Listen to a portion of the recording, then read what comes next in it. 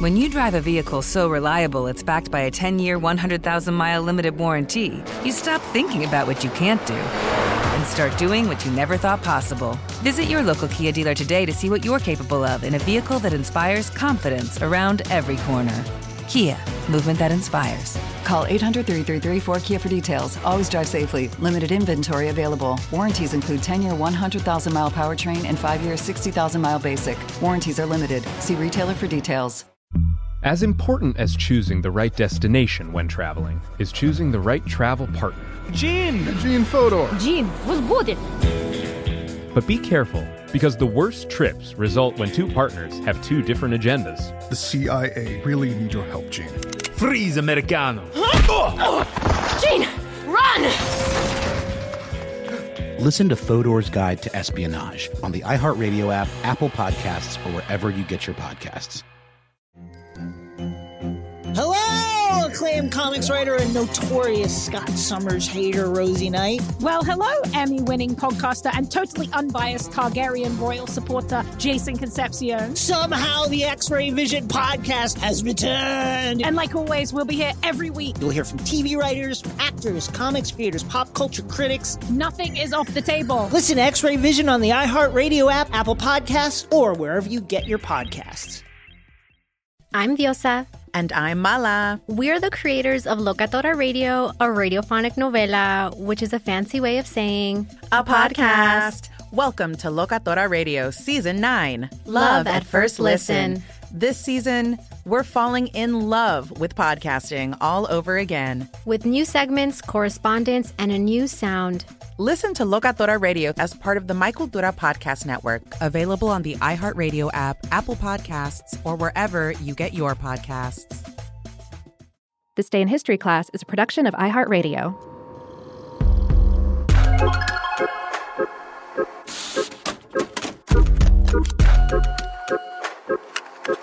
Hello, and welcome to This Day in History Class, a show that raises the curtain on everyday history and lets it take a bow.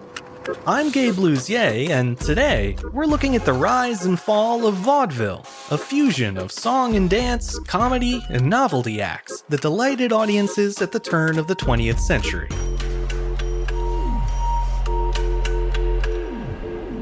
The day was February 28th, 1883.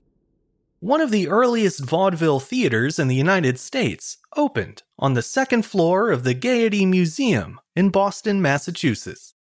In the years ahead, its operator, B.F. Keith, would grow the business into an empire, launching a chain of vaudeville theaters all across New England.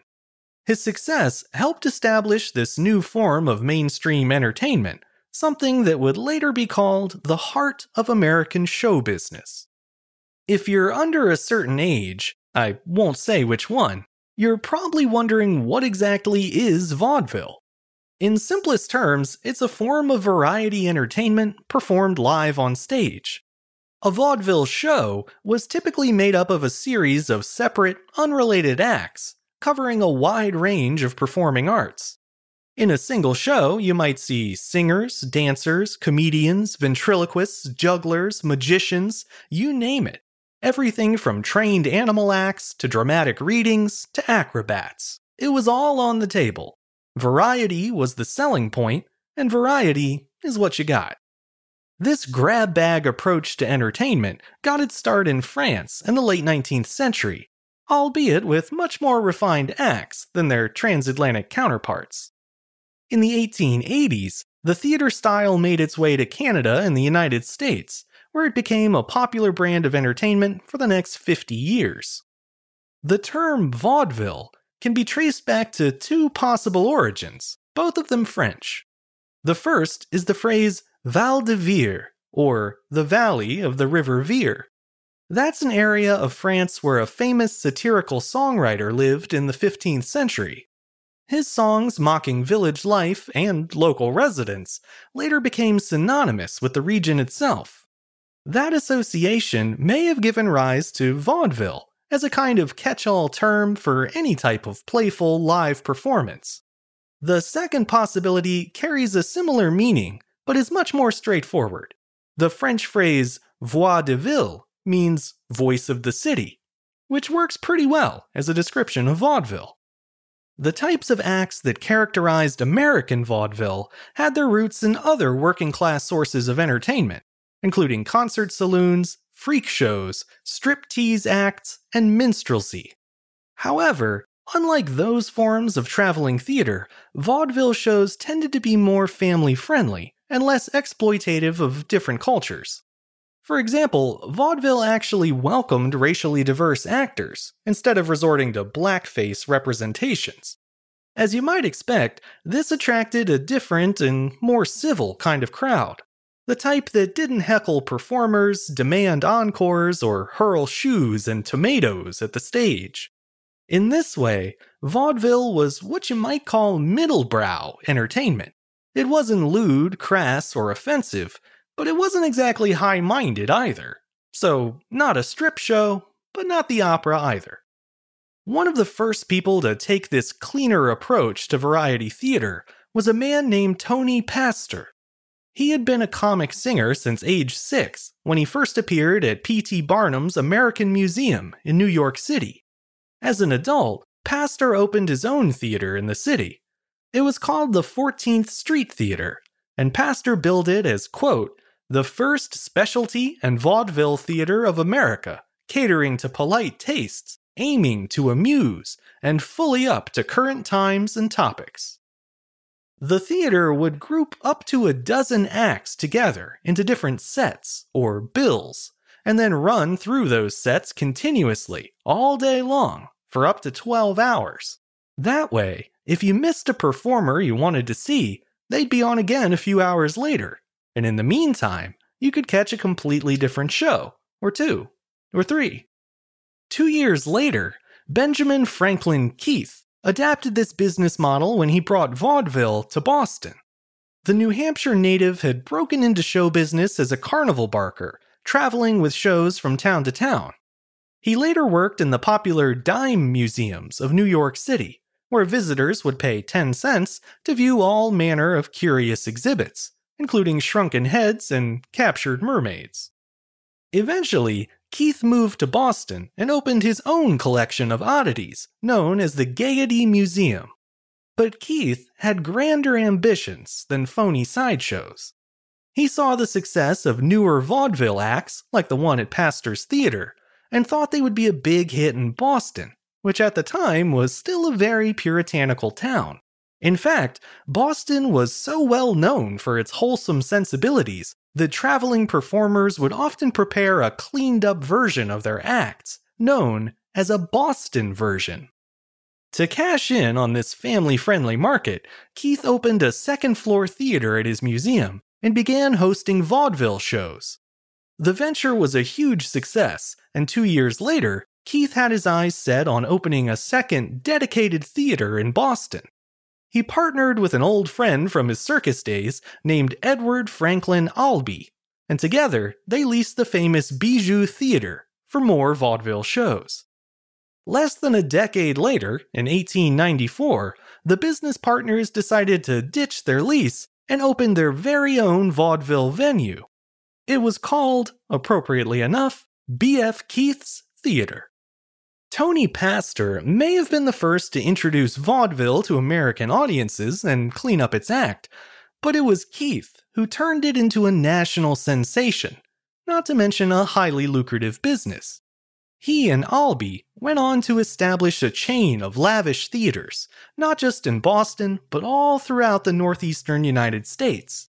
With a network of theaters in place, Keith was able to make regional and national contracts with performers, setting up tours of scheduled shows for them at all of his various venues. By 1900, the Keith Albee vaudeville circuit was the most well-known and financially successful in the country. Through all that success, Keith and Albee never lost sight of the moral standards that set their theaters apart, even if some of their performers would have liked a little more leeway for their routines. But the idea of inoffensive entertainment was considered so crucial to vaudeville that managers at Keith Albee theaters would frequently reject scripts that were deemed too impolite or unrefined. Those rejected ideas would then be sent back to the performers who submitted them. The use of blue envelopes for this practice led to the phrase blue material, which refers to bawdy or obscene content. Of course, even with high standards, nothing lasts forever. For vaudevillians, the ending came gradually, as the arrival of new forms of entertainment slowly muscled them off the stage.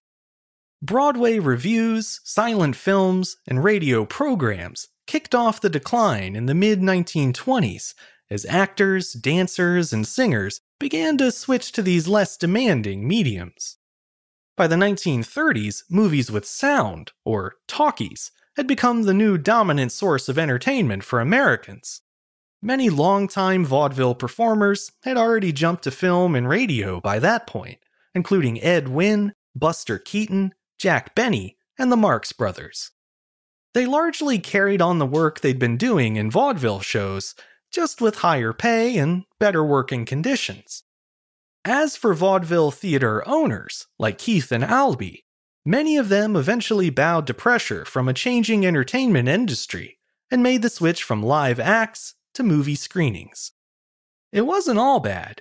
There was actually more profit to go around without the added costs of lighting, music, stagehands, booking fees, and all the other factors that made hosting live performances so expensive. One of the last vaudeville venues to switch to a film-only policy was the Palace Theater in Midtown Manhattan. It had opened in 1929 and was considered by many to be the flagship location of the Keith Albee empire. The theater shifted to film presentations in late 1932, marking the beginning of the end of vaudeville's golden age. However, nearly a century later, though often uncredited, many of the songs, gags, stunts, and pratfalls made famous by vaudeville still live on in other forms of entertainment, including cartoons and film. The show must go on, as the saying goes, and thankfully for vaudeville fans, it still very much does. I'm Gabe Luzier, and hopefully you now know a little more about history today than you did yesterday. If you enjoyed today's show, consider following us on Twitter, Facebook, and Instagram at TDIHC Show. And if you have any comments or suggestions, you can send them my way at thisday@iheartmedia.com. Thanks to Chandler Mays for producing the show, and thanks to you for listening. I'll see you back here again tomorrow for another day in history class.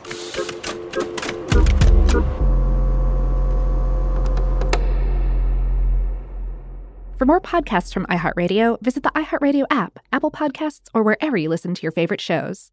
When you drive a vehicle so reliable it's backed by a 10-year, 100,000-mile limited warranty, you stop thinking about what you can't do and start doing what you never thought possible. Visit your local Kia dealer today to see what you're capable of in a vehicle that inspires confidence around every corner. Kia, movement that inspires. Call 800-333-4KIA for details. Always drive safely. Limited inventory available. Warranties include 10-year 100,000-mile powertrain and 5-year 60,000-mile basic. Warranties are limited. See retailer for details. As important as choosing the right destination when traveling is choosing the right travel partner. Gene Fodor. Gene, was good. But be careful, because the worst trips result when two partners have two different agendas. The CIA really need your help, Gene. Freeze, Americano! Gene, run! Listen to Fodor's Guide to Espionage on the iHeartRadio app, Apple Podcasts, or wherever you get your podcasts. Hello, acclaimed comics writer and notorious Scott Summers hater, Rosie Knight. Well, hello, Emmy-winning podcaster and totally unbiased Targaryen royal supporter, Jason Concepcion. Somehow the X-Ray Vision podcast has returned. And like always, we'll be here every week. You'll hear from TV writers, actors, comics creators, pop culture critics. Nothing is off the table. Listen to X-Ray Vision on the iHeartRadio app, Apple Podcasts, or wherever you get your podcasts. I'm Diosa. And I'm Mala. We're the creators of Locatora Radio, a radiophonic novela, which is a fancy way of saying a podcast. Welcome to Locatora Radio Season 9. Love at First Listen. This season, We're falling in love with podcasting all over again. With new segments, correspondence, and a new sound. Listen to Locatora Radio as part of the Michael Dura Podcast Network, available on the iHeartRadio app, Apple Podcasts, or wherever you get your podcasts.